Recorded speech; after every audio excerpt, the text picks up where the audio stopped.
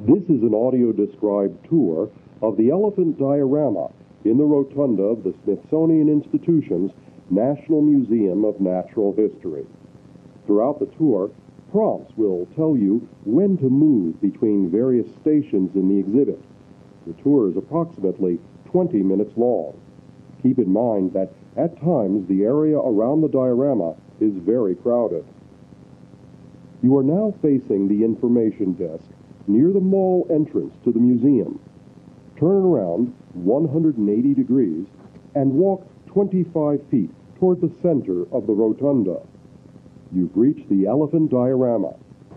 Directly in front of you is the diorama's sand-colored base. On your left, the base is about 5 feet high. On your right, it slopes down to an 18-inch tall sandy bank.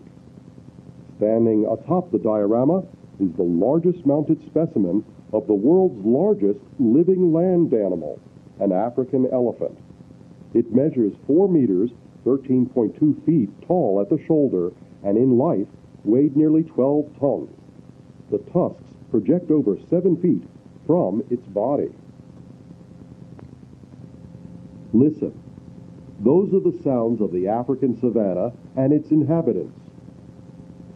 Now move clockwise around the diorama and feel its coarse, sandy surface on your right. About 22 feet along, you will encounter the first of 2 welcome panels featuring a bronze, raised, or bas-relief sculpture of the elephant in profile. Reach out and trace its trunk with your hands. The panel reads, "Welcome to the elephant's world. Trunk raised, ears fanned. This elephant is on the alert. Something has caught his attention, and he's off to investigate." In this museum, we also investigate the natural world, using our rich collections to unravel the mysteries of nature and culture. Come join this investigation. Listen. Explore this small slice of African savanna and the many exhibits beyond.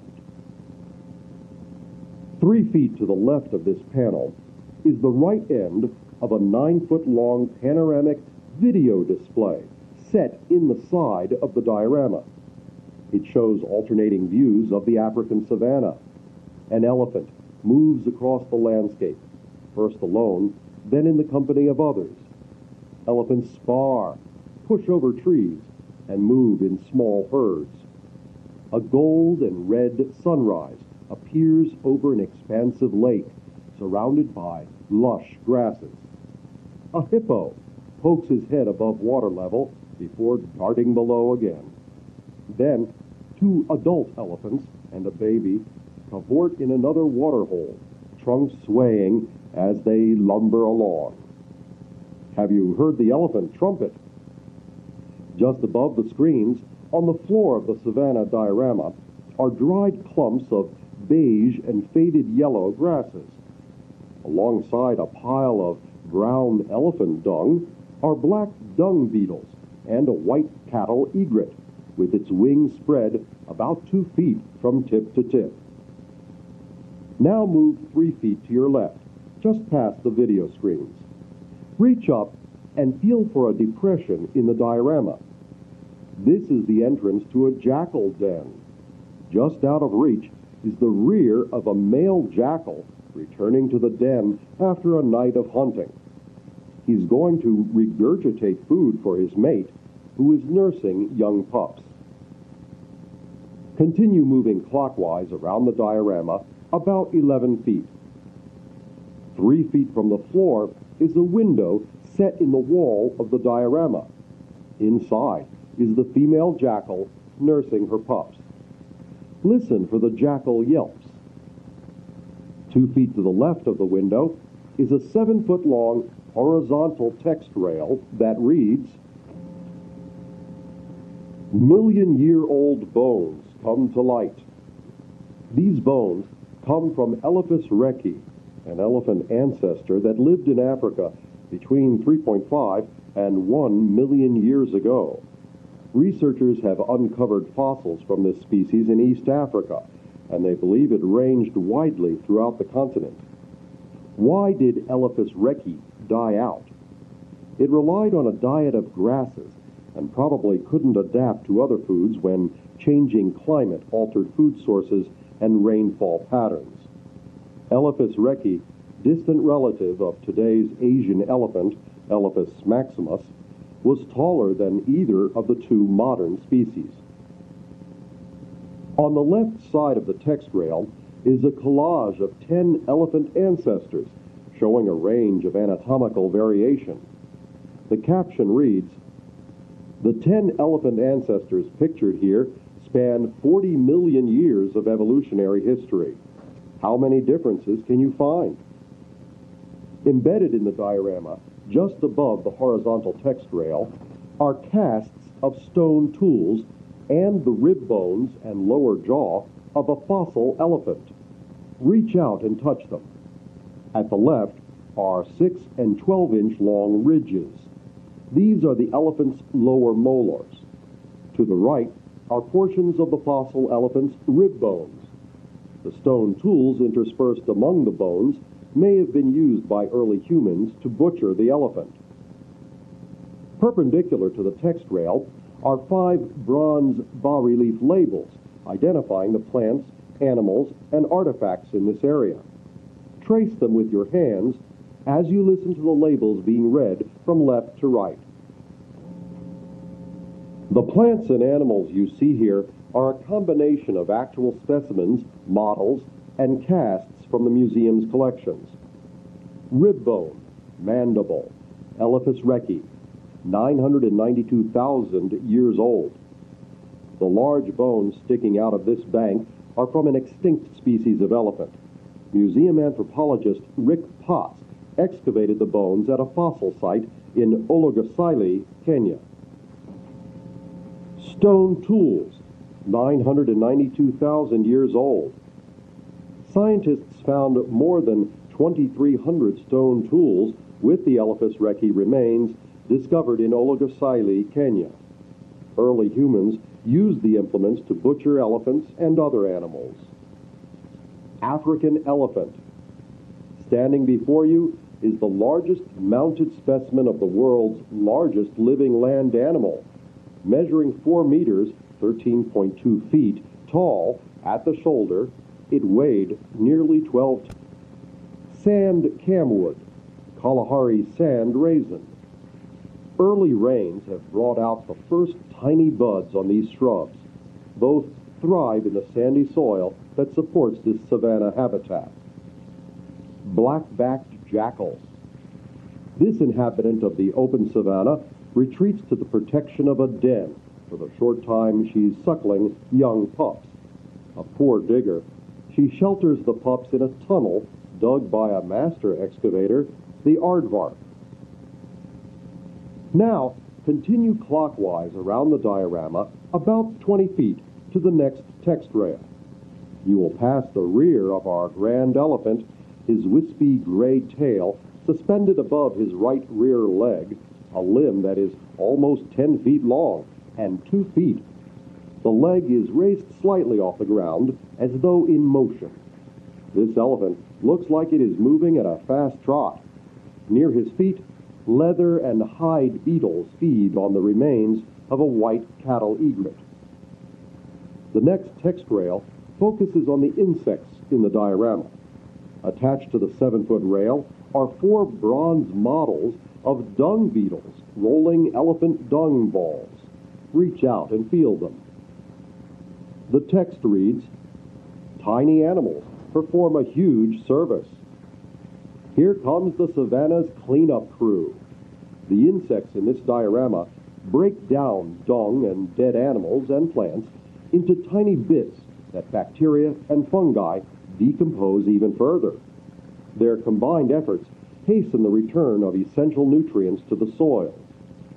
Listen for the low buzz of dung beetles and the louder buzz of flies swarming around dung. On the left side of the rail, a graphic illustration features a richly textured dung pile containing undigested seeds, husks, and fibers. The next section reads, Dung beetles go for elephant waste. The instant elephant dung hits the ground, dung beetles zoom in. Within hours, they can eat or cart away much of a 6.3 kilogram, 14-pound heap like this. Some species roll the dung away, others bury it beneath the pile or even steal it from other dung beetles, then lay their eggs in it. As they dig, dung beetles turn over and fertilize the earth, greatly enriching the savanna soil. A graphic illustration, repeated several times on this rail, depicts a dung beetle trail. Perpendicular to the rail are descriptions of the diorama's 3 insect groups and backlit acrylic medallions featuring the individual insect specimens. The text reads, "Vegetarian Brigade. New growth and downed trees add up to an insect bonanza. Grasshoppers devour emerging grasses and foliage. Wood-boring beetle larvae tunnel through dead branches, while darkling beetles scavenge plant remains on the ground.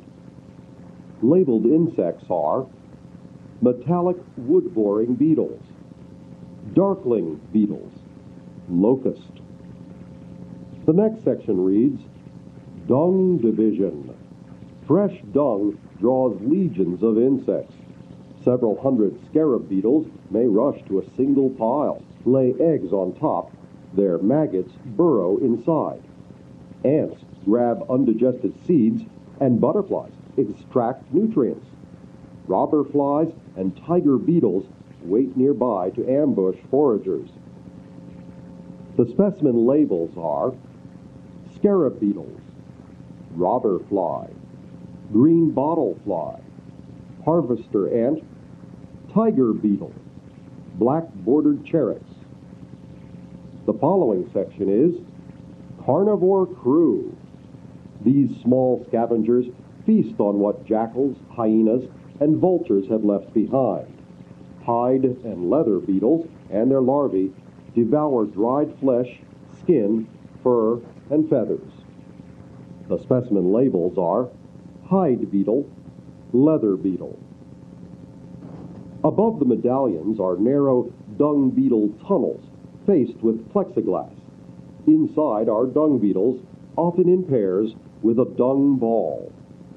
At the right end of the text rail, a silent video shows savanna insects going about the day-to-day business of finding food. Continue walking clockwise to your left about 15 feet. Atop the diorama, a puff adder, a striped brown and white snake, lifts its head. It coils around a clump of dung. Beetles clamber along the pile. 5 feet further along, you will encounter a second Welcome to the Elephant's World panel. Notice once more the bronze bas-relief elephant sculpture on the panel. To the left of the panel is the right end of the main text rail. It extends 10 feet to the left. Find the modeled pile of elephant dung at this end of the text rail. You're welcome to touch it and notice its texture. The first section you encounter includes a map of Africa with an arrow pointing to the area in Angola where the elephant lived. On the rail, the text is printed within a graphic illustration of a winding dung beetle trail. It reads, "How did this elephant get here?"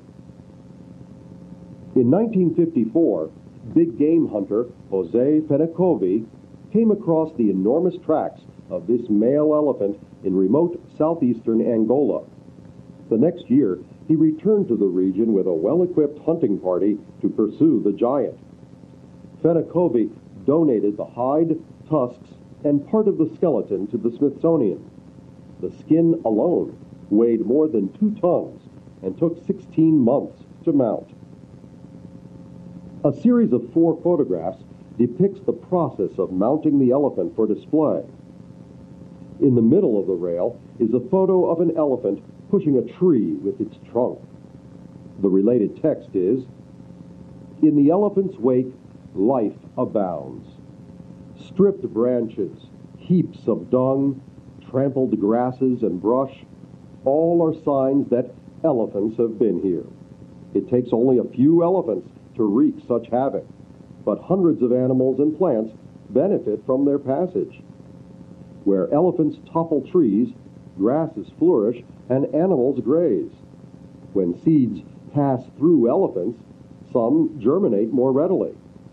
The dung and debris left on the ground draw hosts of insects. Listen for the trumpeting of elephants.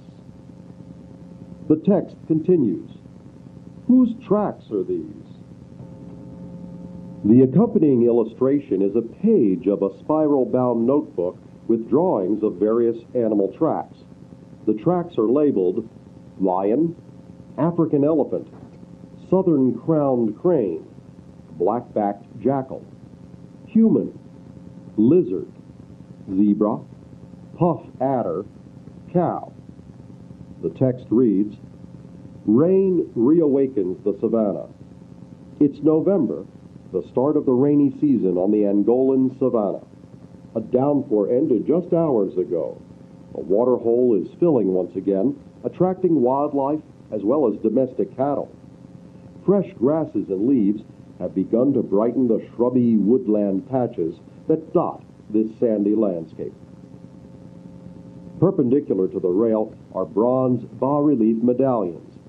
They identify the plants and animals in this area of the diorama, which are a combination of specimens, models, and casts from the museum's collection. Touch the medallions as you move along from right to left. The first medallion features the puff adder. It reads, This sluggish, highly venomous snake is lying in wait for amphibians, birds, small mammals, and other reptiles. Even an elephant at a fast trot doesn't disturb it. The next one identifies a white bird with a 2-inch spiked beak, dwarfed by the elephant's front legs. It's a cattle egret. Where there are elephants, there are usually cattle egrets hunting for insects kicked up by the giant's feet. A downed tree branch to your right, next to the puff adder, fell from a large false mopani tree. The medallion reads, The broken branch on the right is an elephant's handiwork. With its trunk, the elephant shakes down a cascade of leaves and tears off the lower tree limbs. The next medallion reads, African elephant. Standing before you is the largest mounted specimen of the world's largest living land animal. Measuring 4 meters, 13.2 feet tall at the shoulder, this elephant weighed nearly 12 tons. The medallions continue. Domino beetle. Squirts of acid are this beetle's main defense. So bitter is the experience that most predators never attack the distinctive beetle again. Bushveld lizard. Compare this juvenile lizard with the domino beetle. Predators avoid the lizard because its posture and spots make it resemble the beetle, which has a noxious defensive spray. The ground-level diorama is not the only area that is encompassed by the elephant's habitat. Perched high above you to the left is a vulture. The next medallion text instructs us to look for a white-backed vulture. A large carcass may draw several hundred vultures, like the one flying above you. A dead elephant attracts as many as 1,000, leading to vicious fights for access to the meat. Amidst the grasses on the diorama is a reddish-brown bird with a hint of blue-green near its tail. The next medallion identifies it as a carmine bee-eater. These brick-red birds feed mainly in the air. They soar up from the ground with a few powerful flaps, then swoop down to grab flying insects. As noted earlier, a range of savanna grasses are depicted. The medallion text informs us that grasses are the main dish on the menu for many savanna animals. These hardy plants recover quickly even after fire and grazing animals crop them to the ground. Next, there's a lilac-breasted roller. Listen, can you hear the raucous rack-rack call of this colorful bird as it scans the landscape for insects? Brightly colored African monarch and broad-bordered grass-yellow butterflies populate the area. The medallion reads, "Why so many butterflies on this trampled bank? They're puddling, extracting minerals from small pools of water." Among the plants and animals in this setting are two elements left by humans: tin can, gourd. A broken gourd, a rusty tin can. Both were left behind when herders brought their cattle here to drink. The next medallion is a pulmonate snail. When the water hole dried up after last year's rainy season, these snails were left high and dry. The last medallion identifies a silver terminalia. See the dead terminalia branch at water's edge? An elephant pulled it down to reach the leaves. You have reached the end of this rail. Continue clockwise another 2 to 3 feet and reach out with your right hand to feel the texture of the sandy bank. Notice the indentations of tracks left by animals and humans. Proceed 20 feet along the side of the diorama. You will pass a 12-foot-long broken branch, most likely brought down by an elephant searching for food. Its shadow creates a distinct outline on the sandy surface of the diorama. Several brilliant carmine bee-eaters and lilac-breasted rollers flushed out by the elephant are about to take flight from the branch. One limb holds a rusty tin can. Splattered on the branch are telltale white splotches, the droppings of birds that flew overhead. Looking up, the mounted elephant looms above, ears flared, tusks jutting forward. You have come full circle now. You can return your audio player by turning around 180 degrees from the diorama and walking 25 feet to the information desk. We hope you have enjoyed this audio-described tour of the elephant diorama in the rotunda of the Smithsonian Institution's National Museum of Natural History.